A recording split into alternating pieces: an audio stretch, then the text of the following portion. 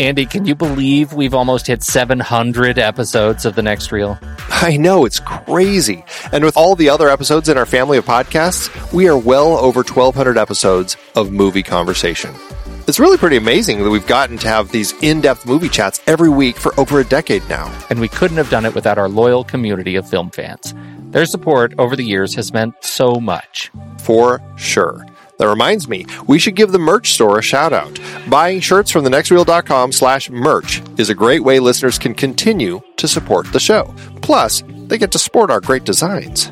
Absolutely. I think sometimes folks forget we have a variety of shirts, mugs, phone cases, and more available. In fact, a great place to start is with a shirt sporting the Next Reel's logo. We also have that classic Fast Times Spicoli Surf School tee, or the weirdly popular Rusty's European Tour shirt. The one from National Lampoon's European Vacation. Why is that so popular? Search me, but we have sold a ridiculous number of those. I guess there are a lot of Rustys taking trips to Europe? We're always adding new designs based on movies we've covered, like our brand new design for a streetcar named Desire, featuring a streetcar named Desire. So if you want to rep your love of TNR and films, head to thenextreel.com/merch. Every purchase helps us continue to have these weekly in-depth conversations. So visit thenextreel.com/merch today. And as always, thanks for listening and being a part of the Next Reel community. We've got lots more great movie chats coming your way. Andy, it's hard to believe we've been having weekly conversations about movies since 2011. Oh, you're telling me. Producing this show week after week is so much fun, but it does require a ton of work behind the scenes.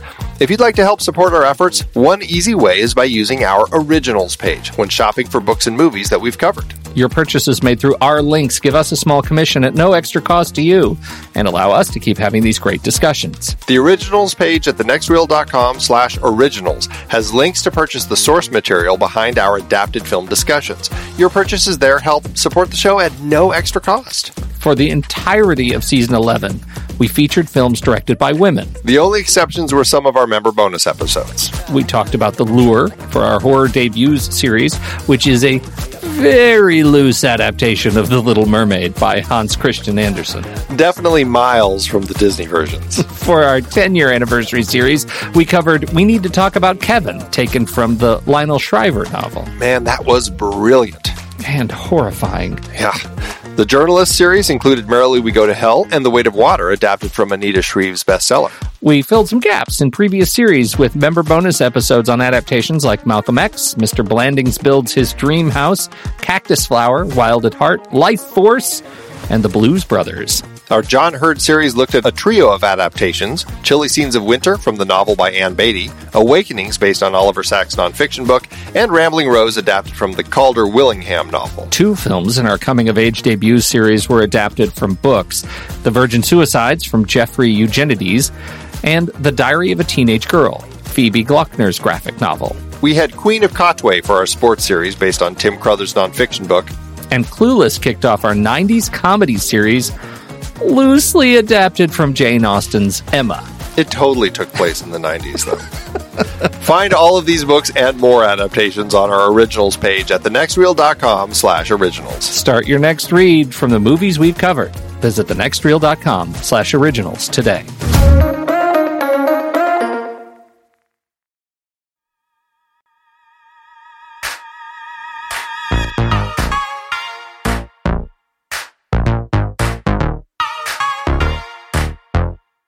I'm Pete Wright. And I'm Andy Nelson. Welcome to The Next Reel. When the movie ends, our conversation begins. Fast Times at Ridgemont High is over.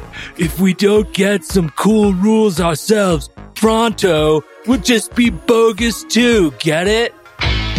Universal Pictures presents everything you always wanted to do in high school with everyone you always wanted to do it with. Hey, bud, let's party. They're the students of Ridgemont High. Brad Hamilton, the fast food king. I shall serve no fries before their time. It says 100% guaranteed, you moron. Mister, if you don't shut up, I'm going to kick 100% of your ass. Charles Jefferson, a man with a mission.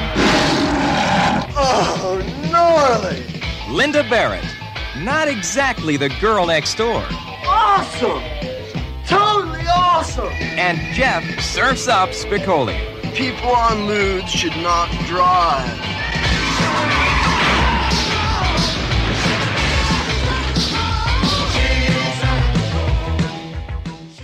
What season is it, Andy? Wow, Pete. It is our 11th season. 10th anniversary, 11th season of this show. Huzzah. We've gone from posting just one meager podcast episode a week called Movies We Like to posting 300 episodes a week across various and sundry next reel family of podcast entertainment nuggets. It is a real mountain that we have climbed here. We are honoring our 10th anniversary series this year with some, I think, some just fantastic movies, most of which I haven't seen. Right. I think that's a fair thing to say for me, too. I think when we added up all 48 movies that we're going to be talking about over the course of this whole season, I think I had seen 16 of them. So a lot of this is going to be new territory for both of us. And I'm really excited because there's a lot of things that look really interesting to me. I think so, too. I'm really excited about all these movies. I have seen the movies in our first series, however, the series that we're kicking off with. This is 80s comedy movies. It's specifically 80s comedy with Heckerling and Coolidge. Hey, that's right. That's right. It sounds like an afternoon law firm. Talk Actually, show. Or you're right, a law firm. It was actually 80s comedy with Coolidge and Heckerling, I think is the way we worded it. But Coolidge, Heckerling, and Comedy Associates at law. Coolidge, Heckerling, and Comedy Associates. I like to think they would both appreciate this. It'll never get old. Now I want to create a shirt that has Coolidge, Heckerling, and Associates as a law firm. Yes.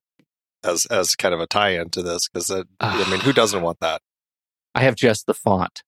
Oh, let's do it. Make a note. We are kicking it off today with Fast Times at Ridgemont High, 1982. Iconic teen sex romp. I'm glad we're opening with this movie. It's been a long time since I've seen it, and I feel like we bring to it our respective baggage. We're going to bring some baggage. Well, and for this whole series, I think certainly that's going to be the case. Like, I'm curious to see what we both say about that, because we're going to do Fast Times, Valley Girl, which is Coolidge's film, Johnny Dangerously, going back to Heckerling, Real Genius, back to Coolidge, and ending with Look Who's Talking, back to Heckerling. Mm-hmm. So I think that there's going to be some interesting 80s baggage we're both bringing to this. I think in many ways, these two directors defined for me, and I'm curious about you, but defined a lot of the comedy that I wanted in the 80s. Weirdly, it's probably not the movies that you think of from this lineup, but I do think that there's a lot of stuff in here that they were doing at this time, and I really enjoy. You're saying there are movies in here that I would not anticipate are the movies that you wanted from your 80s comedy? Let's just say Johnny Dangerously might be the one on this list that I loved at the time more than anything else on this list. That's a riot. I'm curious to revisit it because I want to see how it holds up, because boy, did I love that movie. Very curious. I feel like that movie had, it just had some nods to just physical and visual comedy that I feel like I really connected to at the time. And I wonder if it holds up. For Fast Times, however, my rewatch of this movie, I find it overrated. But this is the thing. It's got an incredible cast of young actors. They all went on to do better things, and I think it keeps this movie alive. But for me personally, as much as I watch it now, and I understand how the critics find it rough in many ways, it has such a soft spot in my heart because this is one of those movies that I wanted to see so badly. I mean, I was like, 9 or 10 when this came out, and I couldn't see it for a number of years. Like, everything I could do, I did everything to try to sneak out and see this movie, and finally saw it on videotape some years later, and I felt like a triumph, to the point where I think I don't even know if I watched the movie for the movie because I was a dumb kid. I just watched it because it was scandalous. So scandalous. And so it has a real soft spot in my heart because this is a movie I like to feel like I won with this movie eventually. See, you were so much cooler than me as a kid. I was very much a very prudish type of kid, and I would never have even... I doubt I even knew what this movie was, because it was just not in the wheelhouse of the sort of things that I was looking for or conversations I was even having with me and all of my nerdy friends. Like it was like, I was too busy, playing Dungeons and Dragons or whatever else I was doing at that age. Mm-hmm. Totally missed this whole thing. And I think that I caught some of the TV version at some point, but I never saw the whole thing. And it wasn't until college that I actually finally said, I should watch this movie. It's been talked about often enough. And I don't think that I clicked with it as much then as weirdly I did now. So for me, this film has done nothing but improve with age. So I come into this really liking this movie. I love it. I love it. This is going to be fantastic. For me, I had a guy who, my babysitter when I was a kid, was a guy by the name of Tony Marzavis. The whole Marzavis family, they were all older than me and they took turns babysitting. But Tony Marzavis would come over and he would tell me about this movie, much like a bedtime story. It was like you can imagine me in The Princess Bride. Like, oh, is this a kissing movie? And he would come over and say, I'm going to tell you about sex now, as told through Fast Times at Ridgemont High, because he was like 18 and this was his life. He was Mike Damone. My babysitter was Mike Damone, is what I'm telling you. And so that's how I learned about this movie. And so it was like I ran the gauntlet to see this movie. I can't wait to hear why you love it so much. Well, I can't wait to talk about it more. Before we do, this movie was rated R when it came out. According to commonsensemedia.org, it's because it is a teen movie full of sex, drugs, and misbehavior. And our conversation will be covering all of that.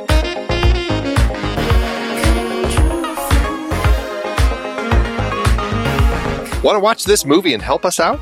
If you see an Apple or Amazon link to it in our show notes, you can click on it, which will take you to their site where you can rent or buy the movie. And when you do this, we get a little bit in return. Win-win. We're also up in our game in the merch store, everybody. We've got new products for every series this season. You can check it out at truestory.fm/TNR merch.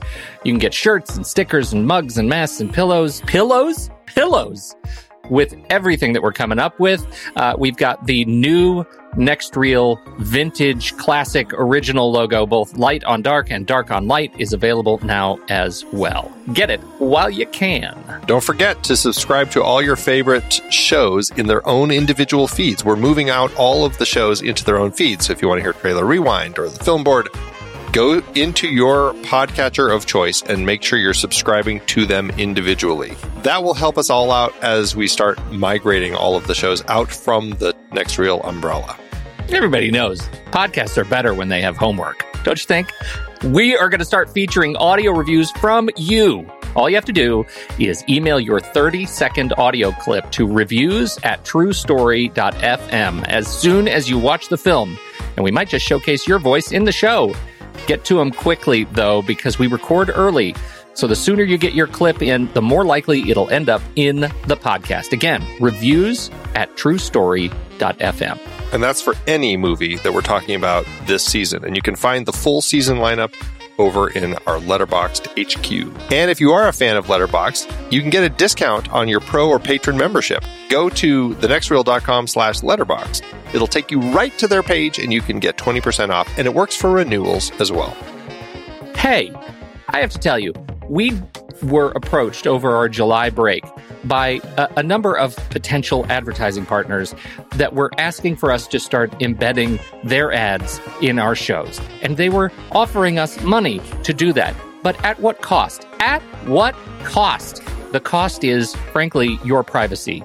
The tools and technologies that they were offering to allow us to do this, and were offering to pay us to do this, would be a pretty robust privacy violation, and we didn't care for it. And so we don't do that. We don't sell your information. We do the things that we think are important to help grow this community and support our time and effort as a giant team. And we could use your help. So here's how you can do that. We actually have 2 membership tiers. You can become a 1-reeler or you can become a 2-reeler. One-reelers get to vote on our weekly Saturday matinee polls to choose the list topic based on the movie we're talking about each week. If you were already a member, you could have already voted on the list topic for Fast Times at Ridgemont High already. And if you're looking for more, consider joining at the two-reeler tier.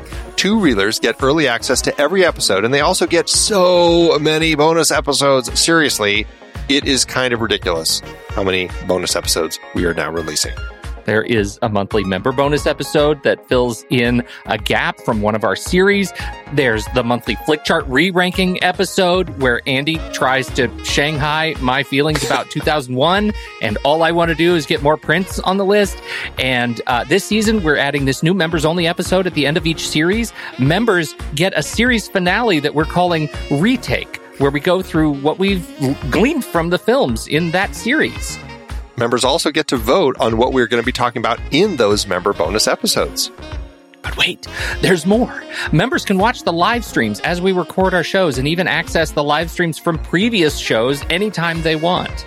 Members get extra super secret members-only channels in Discord. And now, members also get stickers. That's right. You sign up, we're going to mail you a couple of stickers from our merch store. Just another way of us saying thanks for your support. Just head to truestory.fm/TNR membership to learn more about these membership tiers. Membership at the two-reeler tier costs $5 a month or $55 a year. And membership at the one-reeler tier costs $1 a month or $12 a year. It's hardly a dent, and it means so much to us. So thanks.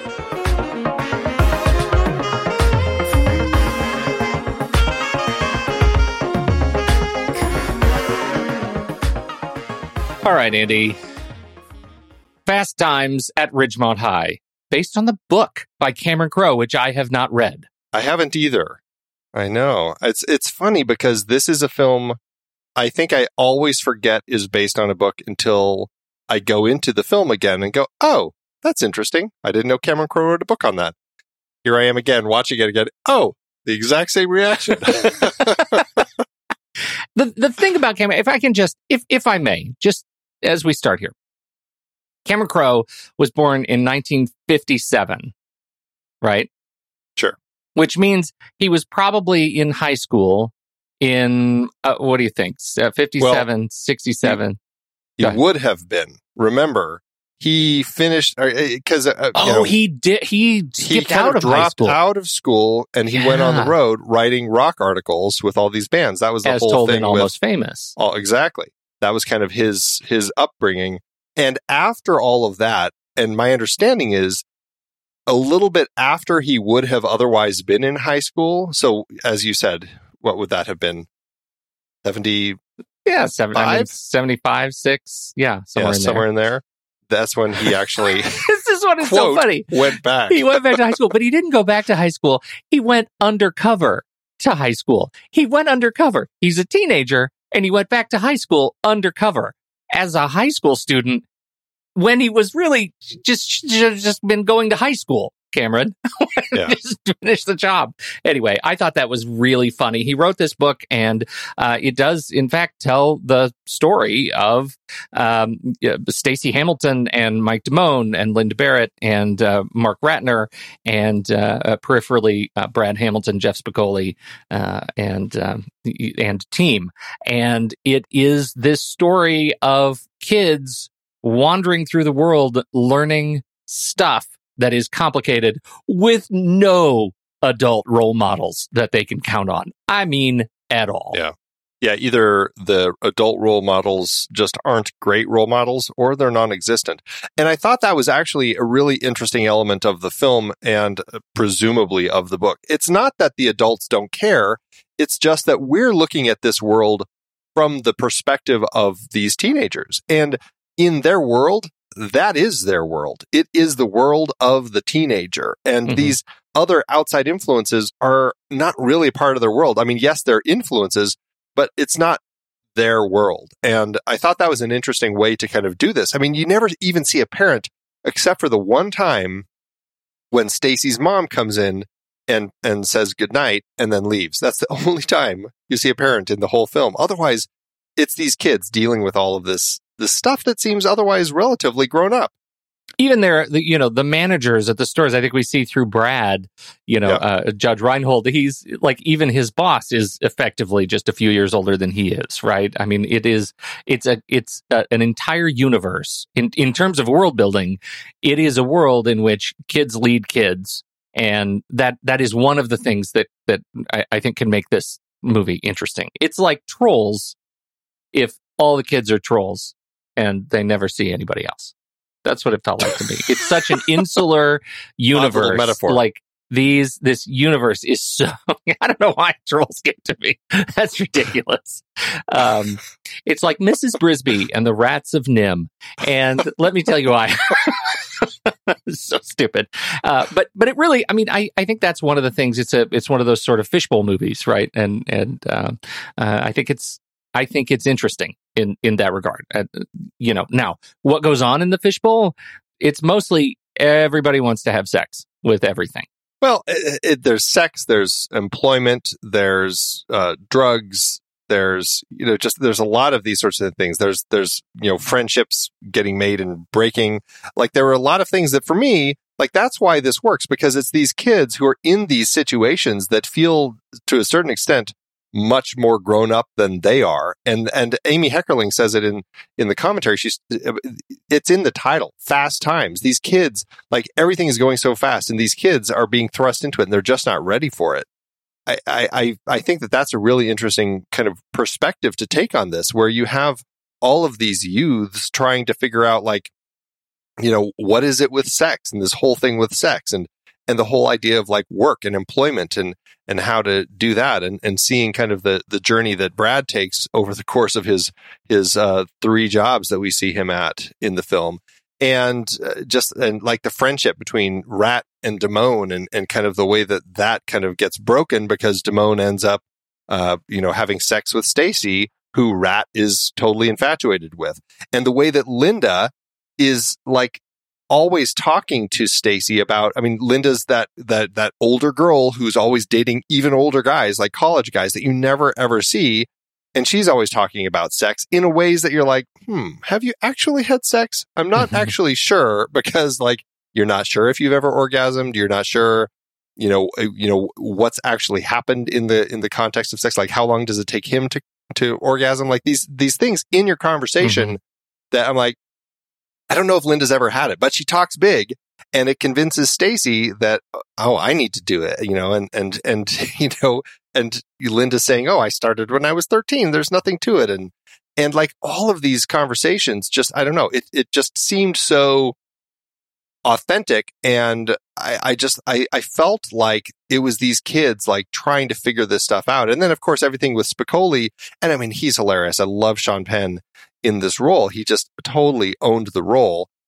But also, I don't know, I felt like there was this kind of sadness in kind of his story arc, because it's like, he's totally a stoner. He has these dreams of being this major surfer. And, but it's like, even with the end titles that you get at the end talking about him, it's like, this is a person who's probably going to go nowhere. And if he goes anywhere, it's going to be a downward spiral of drugs and addiction. Like, it's like, there's some heavy stuff going on in this. Like, the whole thing with the abortion. Like, I felt like there's a lot. This movie almost felt like it was really punching above its weight, because they were really trying to point out, like, the complexities of adult decisions in this world of high school students. Yeah, and I think that's where what works for you doesn't work as well for me. That I'm challenged by the fact that this is a movie of B stories. Like, there's no one in here that I would say, of all of these stories, is the principal story. I guess it would be Stacy, but I think we spend as much time with her as we do with some of these other people. And so because it keeps bouncing around between these stories, I feel like this is a movie that wanders through this universe. And that's fine, insofar as an exploration of, kids and the complexities of their struggles in the 80s, that's fine. But it just didn't age as well for me, because it is a film that I think lacks focus. And what it is known for are the iconic beats. It's known for anytime Spicoli's on screen because he's funny. He's like a non-malicious stoner that is just out to have a good time. And I really like that character. Like, I feel good about him. I think, it's known for these comedic moments, right? It's known for these elements that are I think too loosely tied together, and don't really hold up as a strong, coherent film. And so that's where it just feels aged for me. Not to mention the fact that the sex stuff, I don't know. I mean, you know me, Andy. I'm a big fan of the sex. And I think when done right, it can be funny and fun. And I think there are a lot of opportunities to do that. And this, for some reason, watching this movie felt straight up dated to me. Like, the fact that it was dated by a woman is interesting to me because she really tapped into the adult male's high school sex fantasy. Like, it just feels like, in times, weirdly sexist fantasy that surprises me. Like, I didn't find any of the sexual material as funny as I expected to.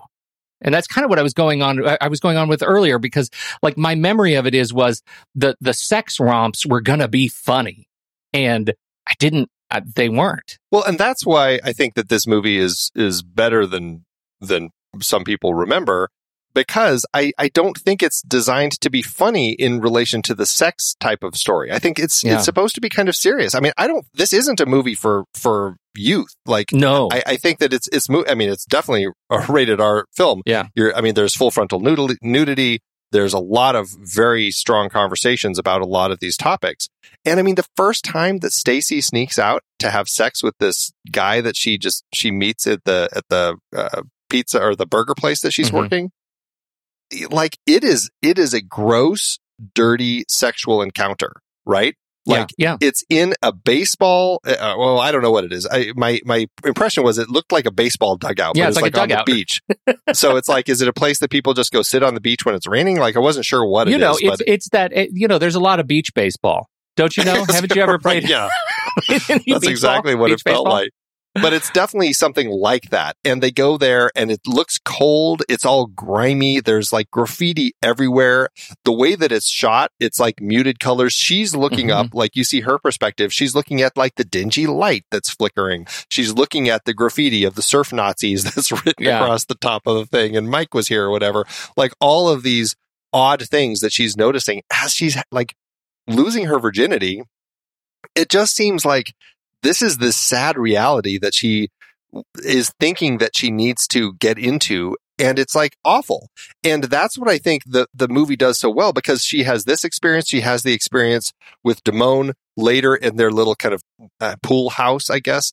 And that also is completely unsatisfying because, he instantly comes. It's like over in seconds. Yeah. And that's where she gets pregnant, and it's awful.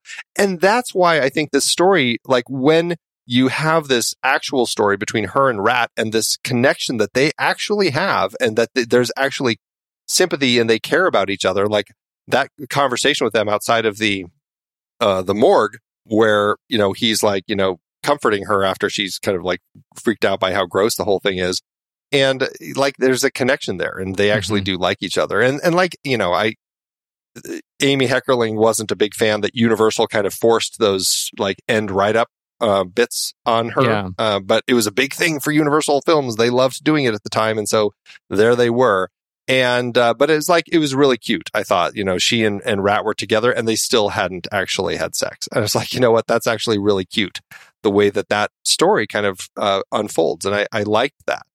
And so, but yeah, I mean, I think the other big moment is, of course, Brad's fantasy when he's totally fantasizing about his sister's friend, Phoebe Cates' character, and that whole thing. And I think that's obviously that 80s boy fantasy.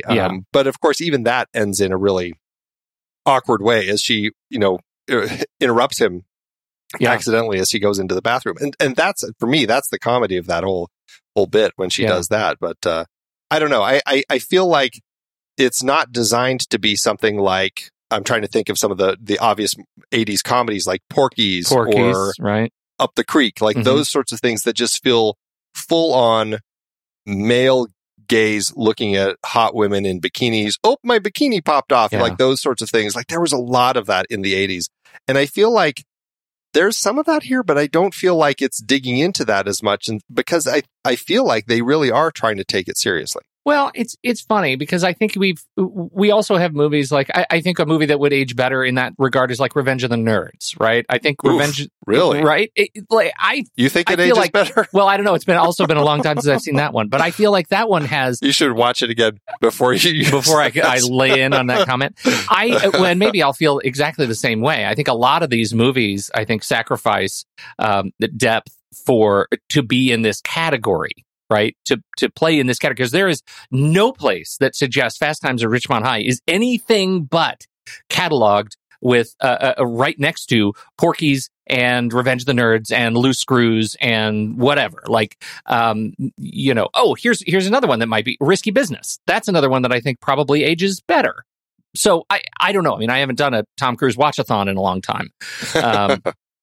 But I do feel like this one buries some of the opportunity for those heavier discussions in a kind of sloppy, loose narrative. I totally see your point, and I don't want to hate on this movie because I don't hate it. Like my experience again is it's generally okay, but I look at it, I just feel like it doesn't achieve for me what it clearly achieves for you. So here's a question for you, because you've brought this up several times about kind of the story structure and how we're not really following one particular person.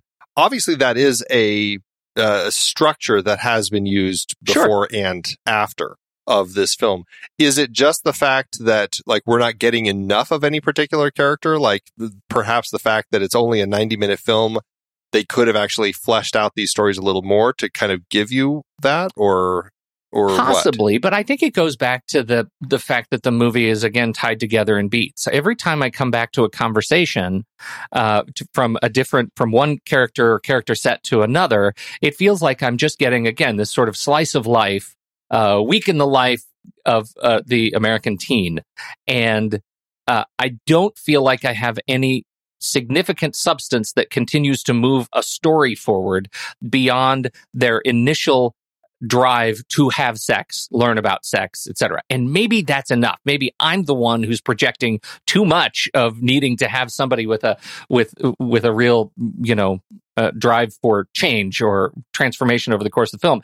I don't necessarily see that. I think, let's take Stacey in particular. I think she's wildly underwritten for the journey that she should be taking, that she's demonstrably taking by her actions. She is somebody who is, it goes straight back to your point at the end. That title card carries way too much weight at the end of the movie for a transformation that I don't feel like we ever see. I feel like we see this person who's written as, she's a curious teen, becomes obsessed with having sex, learning sex. We get like 3 minutes of this abortion subplot, and then we're back into beats of conversation that don't carry enough actual movement in the movie. I think you could say that about, or at least I would say that about everybody. I think Spicoli, Sean Penn gets top billing in this movie, and that's difficult to swallow because he's not a principal character in this movie. Well, okay, so this is a really interesting point that I think works definitely in your favor with the way that you feel about this film. In listening to conversations with Amy Heckerling, Cameron Crowe, some of the producers, the people behind the movie, and some of the behind-the-scenes making-ofs, commentary, things like that, the way that they're describing getting the film going, Spicoli was the lead. And they were saying, we have to make sure we cast him right because everything else will fall in place around him. That struck me strange because after I had rewatched the film and I was watching all of this, I'm like, they thought Spicoli was the lead because he's not. I mean, he's an essential character, but he's definitely like a B story thread that we have going on here. For me, it 100% was Stacey that we were following. Like she's the one who has like this emotional journey, this real character arc over the course of the story, more so than the others. And I connected with her story. She felt like the the lead. If I were to say somebody was the lead of one of these stories that's following a bunch of characters, I don't know, Magnolia is the one that keeps popping into my head. But, that sort of story where we're following a bunch of people. I feel like she's our primary character. And perhaps the issue that you're feeling so strongly with the way that the film just isn't clicking completely for you is because it seemed like the filmmakers thought Spicoli was the lead. Yeah, I mean, that could very well be a part of it. Is it the promise that they make by putting, Sean Penn as the first billed name on screen? Maybe that he's the first billed name on screen and we don't see him for 10 minutes. Maybe it's strange because his entree into the film as he, falls out of the van and goes to class with Mr. Hand is funny. And that seems like all we get from him is relationships with Mr. Hand and a sportscast fever dream that I think is really great. It is. But it's an interesting relationship, actually, I felt, between student and teacher, because Mr. Hand largely seems like the sort of teacher no one would ever want to have. Hey, may I come in? Oh, please. I get so lonely when I hear that third attendance bell ring and all my kids are not here. Sorry I'm late. It's just like this new schedule's totally confusing. Yeah, I know that, dude. Mr. Spicoli. That's the name they gave me. Hey, you're ripping my car. Yeah. Hey, bud, what's your problem? No problem at all. I think you know where the front office is. You dick! But in the end, I actually felt like there was actually an interesting development over the course of their relationship as we get to that final scene between the two of them as Mr. Hand shows up at Spicoli's house in his room to basically quiz him, go through all the school stuff with him for, as he said, 8 hours. Certainly didn't seem like it was going to be that long, but it was an interesting relationship. And actually, for me, I enjoyed the way that resolved that relationship. But I totally get what you're saying. It's like, is there going to be more to this? Because it seemed like a strange thing to focus on that didn't quite carry the weight that perhaps we were wanting it to. Yeah. So Judge Reinhold is another one of those characters that I really like the part. I see these two as sort of parallel characters a little bit because Judge Reinhold, we're supposed to have this view of who he is, right? And it never quite locks for me either. And I don't know if it's because I've seen him more frequently in my, experience with Beverly Hills Cop. And he's kind of more of a doofus. He's got this sort of roller coaster of presentation in this movie. He opens and he's got the coolest car and he's got the leather jacket and everybody thinks he's cool. He can get guys jobs. It's kind of a feigned coolness though, because really he does occasionally have to go to work in a dumb but like Long John Silver uniform. Well, that's like after he's been fired. Yeah, right? after he's been fired. Now he's at a crappier, like he keeps going down job-wise. Yeah, he keeps falling. I really like that sequence when he's accosted by the businessman who says, this breakfast was guaranteed and I want my $2 back, right? Like, I think that was really funny, but it never quite locks for me that I just don't ever quite feel at home with Judge Reinhold in this part, even though I really, really like him as an actor. Is it because he seemed older? Yeah, well, this is kind of that movie, right? I mean, it's one of those movies where adults are in high school. And there we've got a long history of adults in high school movies, but he is definitely the one who stands out the most for me. He's one of the oldest, I think. Was he 46? But I mean, they did, like, Phoebe Cates and Nicolas Cage were actually, I think that they said those were the two who actually were teenagers. Yeah, Phoebe Cates was 19. Yeah, and actually Jennifer Jason Leigh was 20. So she's right, barely she was 20. Barely a teenager. I don't know, but Nicolas she looks Cage. like, I felt Jennifer Jason Leigh. I'm like, is she actually 15? Yeah, like, she looks 15 in this. 100%. She looks so little. She looks 22 now. So, I mean, really, yeah, right. there's a scale. Yeah, right. But going back to Judge Reinhold, I mean, this period, though. Like, I felt like he was one of those people that just was everywhere in the 80s. I mean, we've talked about him in Stripes, which came before this. And then there's this, Gremlins we've talked about afterward, Beverly Hills Cop we've talked about. And then he was like in Ruthless People, Beverly Hills Cop 2, vice versa. I mean, which was, that was about a point where it's like, it's not quite big. Sorry. He couldn't quite get the lead from there moving forward. And I don't think that his 90s were as good for him. But I felt like the 80s, that was definitely a strong period for him. And because of stuff like this, like I thought he was great.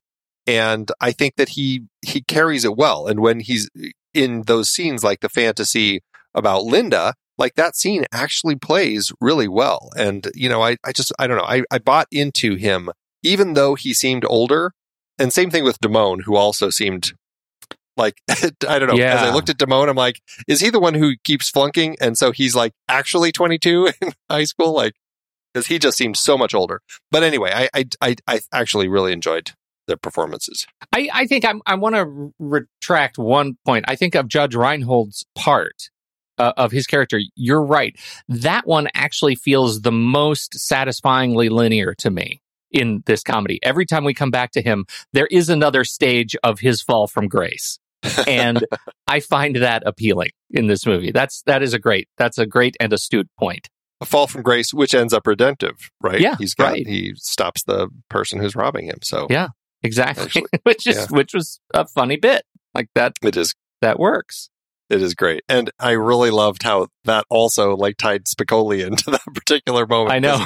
The two of them seemed, they have their moment at the beginning when Brad is like reprimanding them for not following the rules, not wearing their shirts, which for me, it was also really strange. Like they come into the restaurant and that's when they take their shirts off. Like, oh, now we're here. Let's take our shirts off. I'm like, so strange. But yeah. So Robert Romanus says Mike Damone was 24.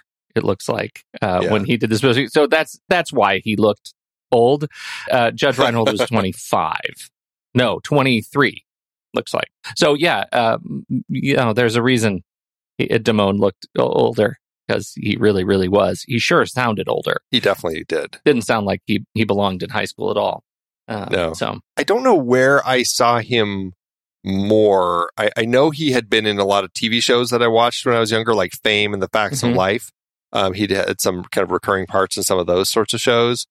But I don't feel like he's one of those actors that I saw much afterward. I mean, he's been nonstop busy. I mean, he's super, super busy with his career, but I feel like he was always like one of those TV actors, in just those little kind of bit parts that would pop up in shows I watched. He is in a movie coming up called Genesis, The Future of Mankind is Woman, about the first female to be pregnant by parthenogenesis with Meredith Baxter. What? Wow. Meredith Baxter. It's highly unlikely I'm going to miss this movie, but I just love the fact that it exists. It's highly unlikely. Yeah, I'm going to miss this movie. So it's highly likely that that's right. Didn't I say that? I said highly likely I'm going to miss this movie. Well, anyway, I'm not going to see this movie. And so that's a thing. But, I remember being shocked. It actually brings it back. I'm looking at his credits right now. I'm a big fan of CSI, the crime scene investigation. Oh, who are you? Ooh. He was. I remember seeing him in this. He was in an episode in 2014, and I remember it's one of those I know that face experiences because he hasn't. He's older, but you can still tell it's him. Yeah, absolutely. What did you think about Heckerling as the director here? I mean, this is part of our Heckerling and Coolidge series. It sure is. The problems that I have with the movie that I don't connect with largely can be saddled on my disconnect with the direction of it, right? With the sense and sensibility of the film. But there is no doubt that she is this was a film that helped cement her as somebody worth watching. It wasn't, we'll hear when you talk about the numbers, obviously it is what it is. It's no Look Who's Talking, but it certainly is why there's a Look Who's Talking. You know what I mean? I think she's an able director. I think there are some things in here that I found were perhaps misses editorially some cutaways for punchlines that didn't work for me, that I felt could have been a little bit more natural, that took me out of the sequence of humor, particularly cutaways to the younger siblings where the jokes just didn't quite work. Or in the banana or the carrot blowjob scene, there is this cutaway that goes back to, hey, get a load of this. And you've got this table of prepubescent boys who are all watching these girls teach each other how to give oral sex to carrots. And I felt like some of the timing was just didn't land for me as well as I wanted it to. And I thought, what is it? What is wrong with that? Is that a direction? Is that just not catching it in the edit? I just felt like, hindsight is what it is, but there were some issues there. But I thought it was a great, there are some really wonderful long, like, walkthroughs. The opening credits scene, I think, is really great.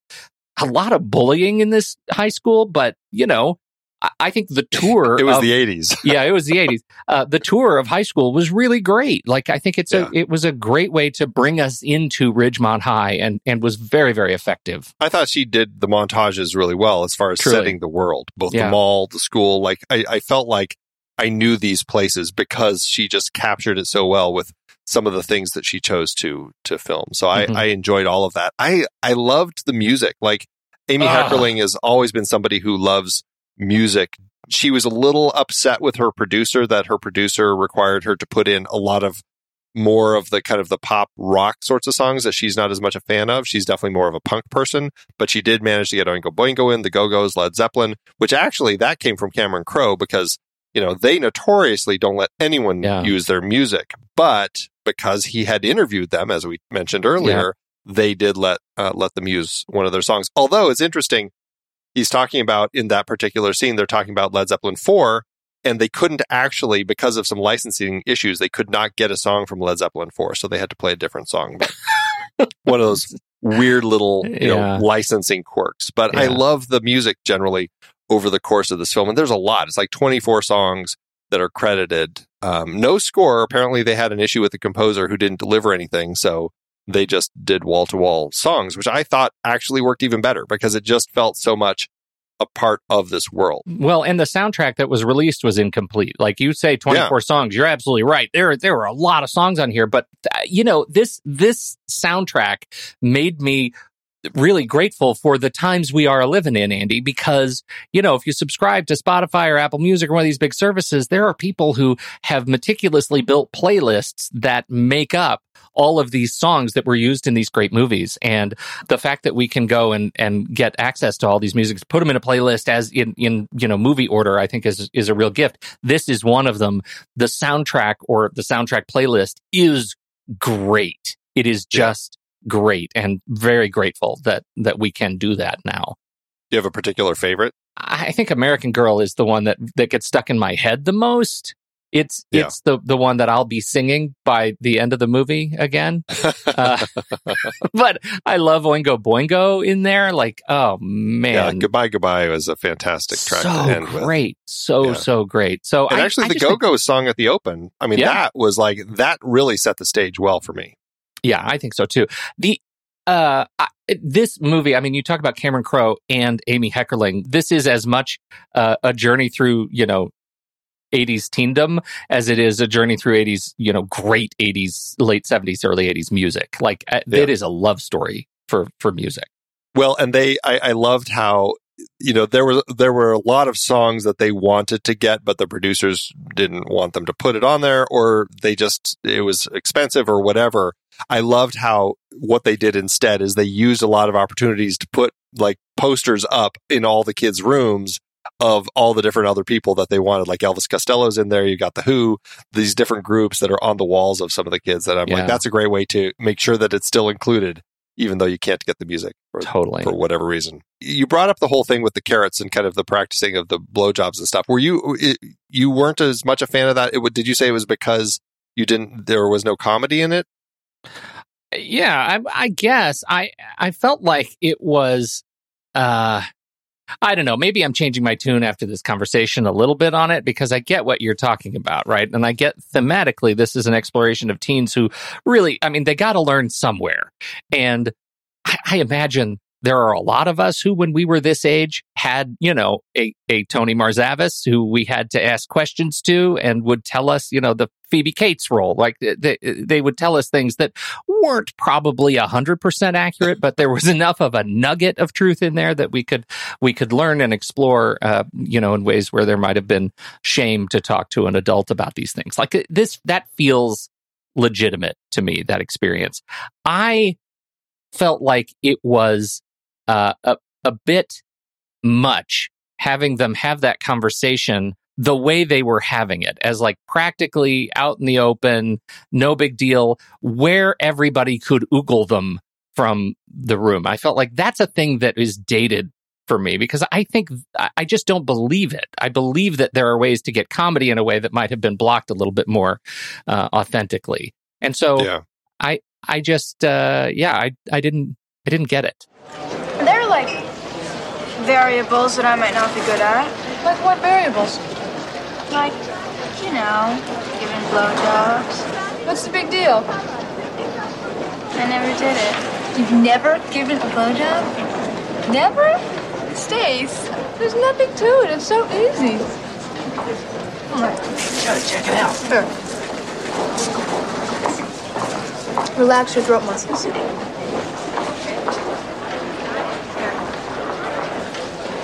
Don't bite. And slide it in.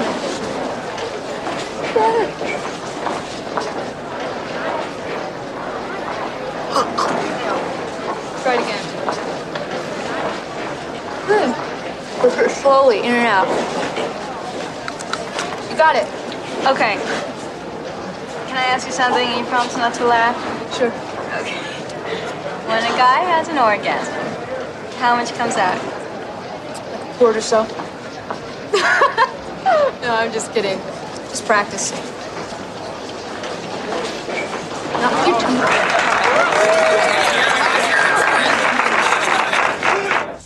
I guess I didn't really have that problem with it. The thing that I thought was interesting, though, is that it did feel very matter of fact. Like, it just felt like they were just there doing it. Yeah. And Amy Heckerling actually said that one of the producers was pushing her to make it more sensual, like, close-up shots of their lips wrapping around the carrots and all this sort of nonsense. I actually really appreciated the way, and yes, there may be those issues like, why are they doing it out in public in the school cafeteria like this? But I really appreciate the fact that she just made it seem like a conversation between two girls. Like, it didn't seem like it had to be shot. Like hearing that, I'm like, oh, that's the male gaze. Like, that's this male producer pushing, his worldview on how this should be shot. And I really am glad that Heckerling did not go that route. I am too. Absolutely. I mean, I guess on the spectrum of things that could be funny / progressive, where she landed is fine. It's fine. And so but I see your point. I think what I'm coming to is like, pick a lane. You know what I mean? Like, there is a way to make that a meaningful, kind of impactful, funny between the two of them experience, and the male gaze part doesn't have to be there. That's the part that feels dated to me. It feels like, man, 15-year-old me thought this was hysterical. And also, maybe that's its biggest problem. It was interesting there, we do have the full frontal nudity of Damone as they're getting ready to have sex. And then, we do have full nudity of Stacy's character, although she's kind of on her side. But that was a really interesting and contentious bit that Heckerling had with the ratings board, because, they shot, apparently there was more of it, but they had to cut out of it pretty quick because the ratings board had a real problem that you had male frontal nudity. And Amy was like, well, we can show a full frontal female nude, but not a male. And this is what they said. They said the male organ is aggressive. That was the ratings board's stance on why male full frontal nudity was not acceptable. My God, man, isn't that exactly Kristen Wiig's line in Bridesmaids when she is, I think when she does her imitation of the penis and she closes one eye and leans forward. I think that's what she said. It's so aggressive. I don't know. It's been a while. That is really funny. That is really funny. Well, and I think that speaks to kind of the way that these ratings boards would view things, and so much of it from the male gaze. The fact that I'm assuming that the ratings board probably was largely male. I don't know. But regardless, it just the fact that that was the view, I think that speaks so much to just kind of the way that things were being made. Really interesting. Yeah. It's fascinating to the point of like kind of that seriousness of the story. I felt like, I know you said that the abortion scene is dealt with in a very short, only 3 minutes of screen time, but I actually really enjoyed that the way that we build up to that, like the conversation that Stacy has with Damone outside on the track. It's kind of a moment that I'm like, there's actually some power here. Like it's very matter of fact. They have this conversation. He's, of course, the denier, doesn't believe it. But then he's like, yeah, okay, I'll help you out with that. And I actually liked how we see him actually trying to be the guy who's going to raise the money and help out, only to have it completely backfire. And then he becomes the loser, which was an interesting arc for him. What did you think of that sequence? I stand by my earlier point. I think the challenge with this sequence is not the sequence as it is presented. It is the fact that most of the plot line around this beat is him trying to get the money, and not like, man, it gets just waved out of the film after this little beat. And this is probably the most important consequence that any of these kids could possibly face by their activities in the film. Let's take a listen. Can I talk to you for a sec? Well, now, Stacy, I'm doing business. Call me tonight, all right? No, but I gotta talk to you now. Okay? Don't go away. Look at her. I hope this is important, because I could be blowing a big deal. Mike, I just want you to know that I'm pregnant. How do you know it's mine? We only did it once. I haven't been with anybody else. I know it's yours. Jesus. It was your idea. You wanted to do it. You wanted it more than I did. No. Take that back. All right. Take it back. Look, we got to do something about it. We got to get an abortion. My brother Art got his girlfriend one once. It's simple. It's no big deal. Yeah. I got that plan. It's gonna cost $150 at the free clinic. Doesn't sound free to me. I suppose you want me to pay for it. Half, okay? And a ride to the clinic? $75 and a ride. Okay. Okay. Thanks. You wrote this note, this tie-in to Mean Streets. What did she say in the commentary about that? Well, it was just an interesting little side note that something that she felt captured so much of the world in Mean Streets was at the end, when you just see everything kind of closing. At the end of the film, you see all the shops closing. And so that became kind of an influence for her here at the end of this film, where, you see the mall closing, you see Brad closing up the gas station that he's working at. Like, everybody's kind of closing, and it's night and things are over.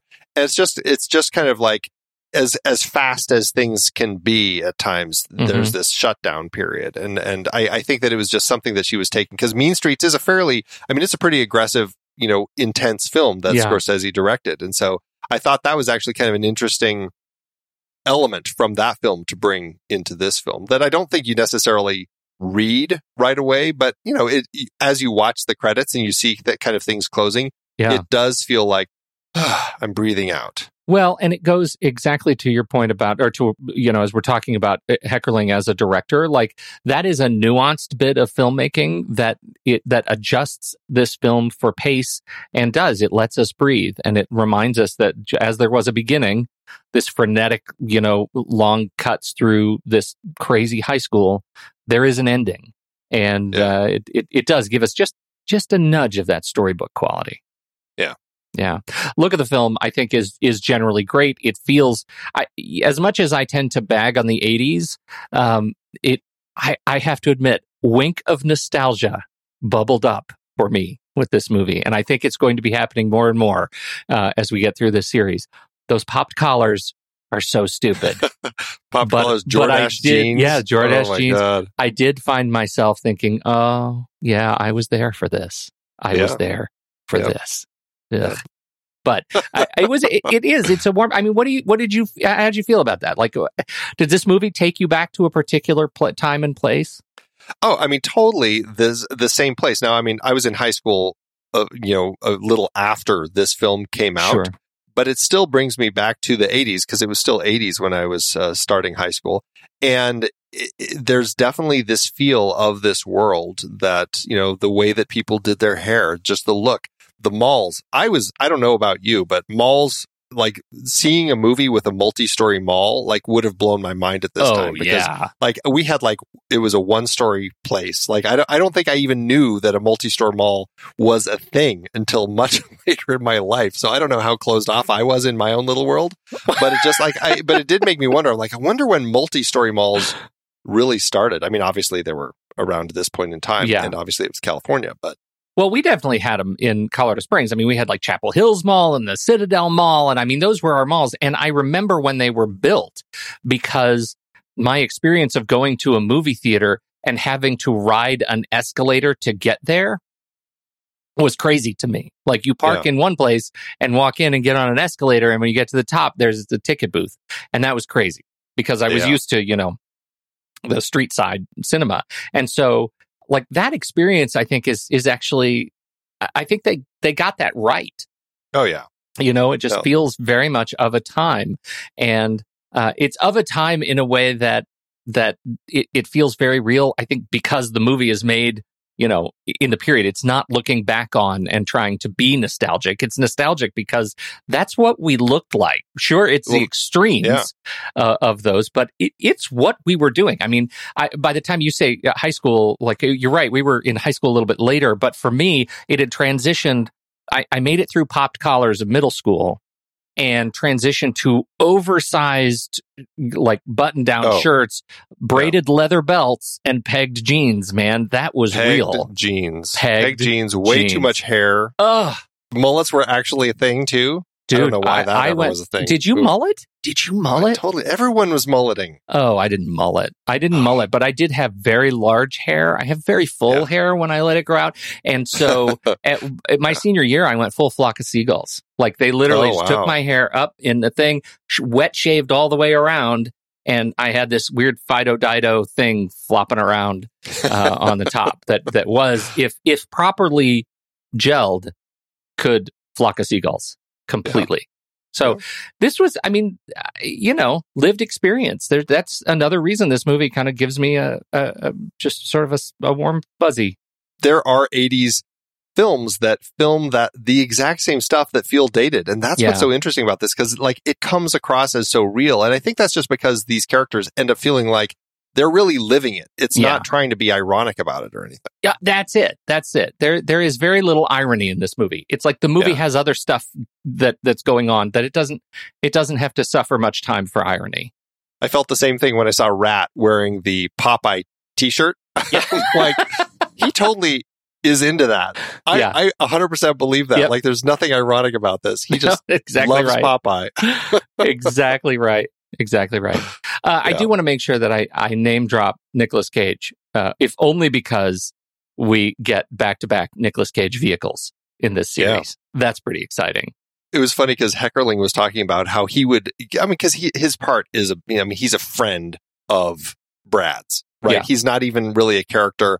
He had seen some of the other actors like Sean Penn doing like kind of improv sorts of things on set. And so he would try to do these things and it just was too big. And she's just like, settle down. You don't need to be doing this. You're just this bit player. And then she saw Valley Girl the next year and she's like, oh, maybe I was wrong. Maybe I should have let him do some of those things. I missed it. Missed it. It was fun. It took me a little bit to realize that we're looking at 18-year-old Nicolas Cage putting the sticker on the back of the guy in the opening credits and kind of wandering through the background. That was super fun. It is fun to see him. Such a babyface little Nicolas Cage. I know. But all of them are babyface. I mean, Anthony Edwards. You've got Eric Stoltz. Eric Stoltz, right? Stoltz. And what's really funny is, look, when you search for the trailer of this movie, like the YouTube trailer, for some reason somebody thought that SEO, I guess, would be well positioned by saying "Fast Times at Ridgemont High," Eric Stoltz movie. Eric Stoltz is as much of a headliner as anybody else in this movie, I guess. But it was fun to see him. And even Forrest Whitaker. Forrest Whitaker's the big football player, and it was like early. I think this was his first film. Yeah, it's so fun to see all of these faces so young, so early in their careers. So we talked about Cameron Crowe going undercover in high school, which is awesome. What else? What else do we need to talk about getting it made? Well, I just thought it was really interesting that when they were trying to figure out who was going to make this film, they actually, believe it or not, sent the script to David Lynch. Apparently, they thought, some of them were big fans of Eraserhead, and they thought, he would be a really interesting director of this, tapping into kind of this youth mindset. He actually read the script and said he liked it, but he said it's not really what he saw himself doing. But I'm like, wow, that would have been a really interesting vision of this young high school world to see David Lynch directing this. You could kind of see this high school Blue Velvet experience. Do you get me? Like, I really feel it. I can really feel it. There would definitely be an underbelly of darkness going on in that high school. Yeah. But I guess it was Amy Heckerling. She had done a short film called Getting It Over With, which I've poked around on the internet. I cannot find anywhere. Maybe it exists somewhere, but I haven't seen it.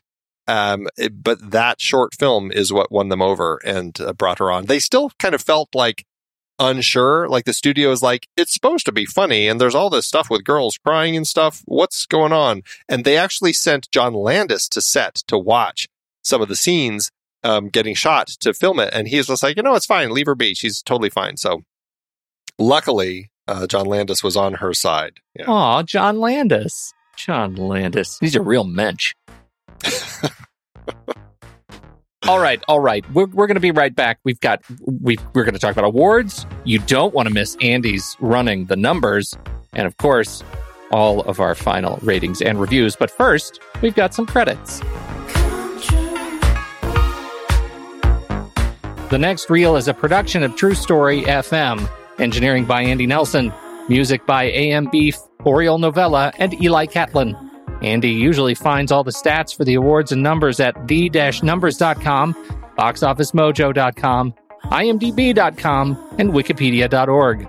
Find the show at truestory.fm. If your podcast app allows ratings and reviews, consider doing that for our show.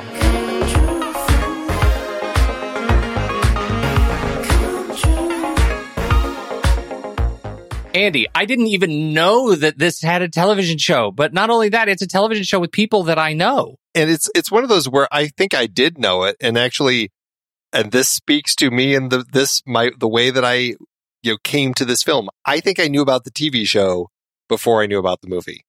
Seriously? That's how repressed I was as a child. Oh my gosh, Andy! I never watched the TV show, but yeah, the cast is crazy. In terms of just young people who are getting their start. In 1986, Courtney Thorne-Smith was in it, James Nardini, Dean Cameron, Patrick Dempsey, a young McDreamy, was in this. And he played Damone. Yeah, he played Damone. Exactly. Yeah. I thought that's really fascinating. Wallace Langham was in it as Ratner, and what an incredible get, Wallace Langham. And I don't need to tell you, Wallace Langham was in CSI. You know how much I love my CSI, Andy. Jeez. Let's not forget Moon Unit Zappa. Moon Unit Zappa was in this. Yeah, no, that was great. And Ray Walston and Vincent Schiavelli returned as two of the teachers, Mr. Vargas and Mr. Hand. Which that it was all great. I have not seen a single episode, and I'm okay not seeing a single episode, but I'm glad that it exists. Yes. It only had one season. It was not something that drew people in, I guess. Very short-lived show. How to do an award season? It wasn't the thing that was being pushed. It wasn't the thing that people were drawn to for awards. At the WGA, Cameron Crowe did get nominated for Best Comedy adapted from another medium from his own book. He lost to Blake Edwards for Victor Victoria. And then, of course, in 2005, because this film is something that has lasted the test of time, the National Film Preservation Board, they did add it to the National Film Registry in the Library of Congress as being culturally, historically, or aesthetically significant. So obviously there is some feel that this film does represent something. And so it is on that. And that's, I guess, in context of a win, that would be the only thing that it won. Okay. You think they watched it before they did that? Hey, now.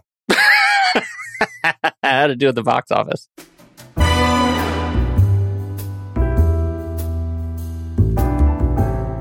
Well, Heckerling had $5 million to spend on this movie, which was about $13.1 million in today's dollars. That's a pretty strong budget for your first feature, really.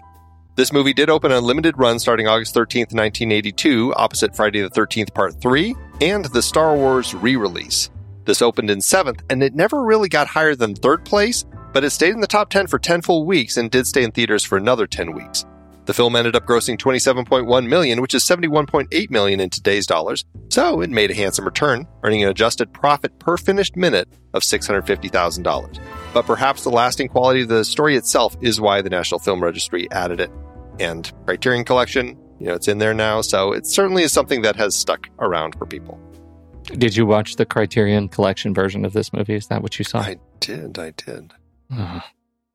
They actually also include the TV edit, which is actually longer. There's some additional scenes that didn't make it into the theatrical cut. I didn't end up being able to watch it, but I'm really curious because that is my first experience with this film. I didn't watch the whole thing, but I did see some of the TV edit of it. So I'm really curious to kind of look at it again. Yeah, that's fascinating. I watched I got it through the Apple TV. Yeah. And it was, as I remember it, that was my cut. I think this is I think our conversation has improved my opinion of it. Not a lot, but enough. I think you did the yeoman's work of helping to ground me in this movie, Andy. I'm proud of you. It's a film that I really feel is going to be something that I will continue to return to because I felt like I got a lot out of this story with these youths kind of starting to experience grown-up life. I really connected with it. One of the reviews from our community said, this movie makes me feel like a dirty old man as I watch these young kids and all of the sex stuff. Did you at any point feel like a dirty old man? No, although it's interesting because Roger Ebert certainly felt that way when he reviewed it. Like he really he hated was it. Against this film. He said it was a scuzz pit of a movie. Like he really hated it, was very upset with what they did with Jennifer Jason Leigh's character. And what was interesting is Jennifer Jason Leigh, she actually, and this seems fitting with kind of knowing the path of her career, she really was pushing them to make it even stronger. She really was like, no, let's really do this. That sets up. But, after reading Ebert's review, may he rest in peace, it's not like he writes that review from the perspective of somebody who, is in any way sort of prudish. That guy's kind of thirsty for Jennifer Jason Leigh.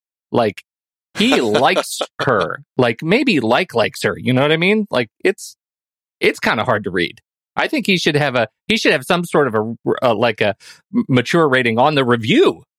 He likes her so much. He commented at one point about Emma Watson in one of his Harry Potter reviews that made me raise an eyebrow going, Roger, what are you sure you want to say that, What Roger? are you saying here? Yeah. Roger. So there's definitely some of that. I didn't necessarily feel that way, but because I think for me, I didn't feel like I was a dirty old man, but I felt like this captured some of my mindset when I was young. So I think that was more where I went to. I think if anyone I identified with the most, it was probably Rat, because that was probably like the closest to kind of the kind of pathetic version I was when I was in high school and earlier. You nailed it.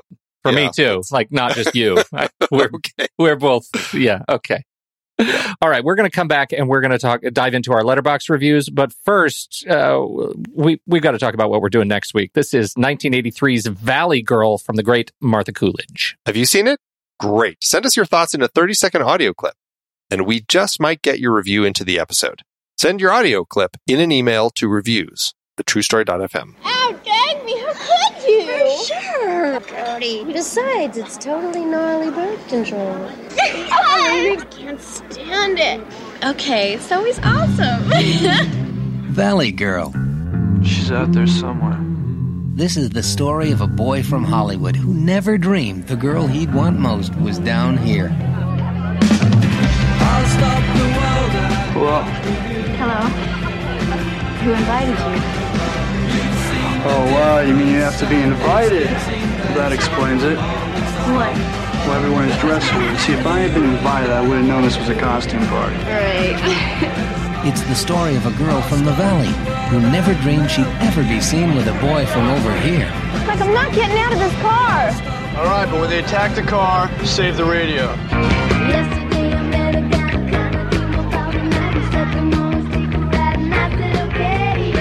Julie's cool. Randy's hot. She's from the Valley. He's not. Valley Girl. Okay, we have our Letterboxd HQ. It's letterboxd.com/thenextreel. Let's talk about our ratings of the film. How many stars did you give this film on Letterboxd? It has been for years rated 2.5 stars by me at Letterboxd. I think I'm going to bump it up to 3 stars, Andy, because of you. 3 stars. 3 stars. Hey, Yeah, I'll give it a heart for the popped collars. Oh, there you go. And there you go. belts. For me, this came. I didn't have it ranked. I had it on Flickchart, but I hadn't watched it recently enough on Letterboxd to ever had it ranked. My memory probably would have put it in about that 2.5 rank.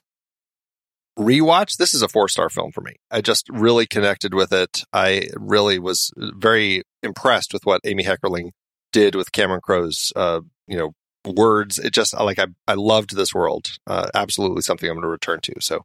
And then end up at a 3.5 stars with a heart over in our HQ over at letterboxd.com/thenextreel. Great movie. Here we go. We're deep in it, Andy. 10th year, 80s comedies.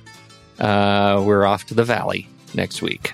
So what did you think about Fast Times at Ridgemont High? We want to know. Hop into the Show Talk channel on Discord where we will be talking about this movie this week. When the movie ends, our conversation begins.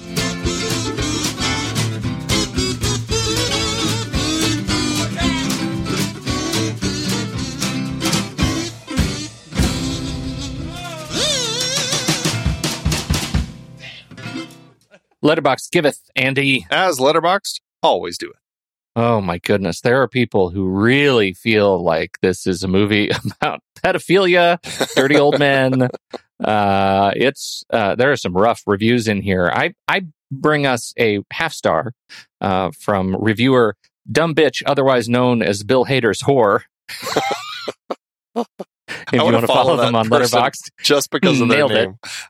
But the reason I picked this one is because I have it as of right now. I've already watched both Valley Girl and the remake of Valley Girl. And the remake of Valley Girl is Dumb Bitch, otherwise known as Bill Hader's Whore's story. And I think it's fascinating. When we talk about it next week, you'll get it. This review says, here's another movie that my mom showed me from her teenage years that she loved. Maybe I'd have to grow up in this time period to appreciate this movie. And I have a lot of 80s pop culture and movies, but maybe just this isn't my thing. But I just don't get it. Maybe it isn't my type of humor, but quite literally, every time Sean Penn is on the screen, I want to punch him in the face.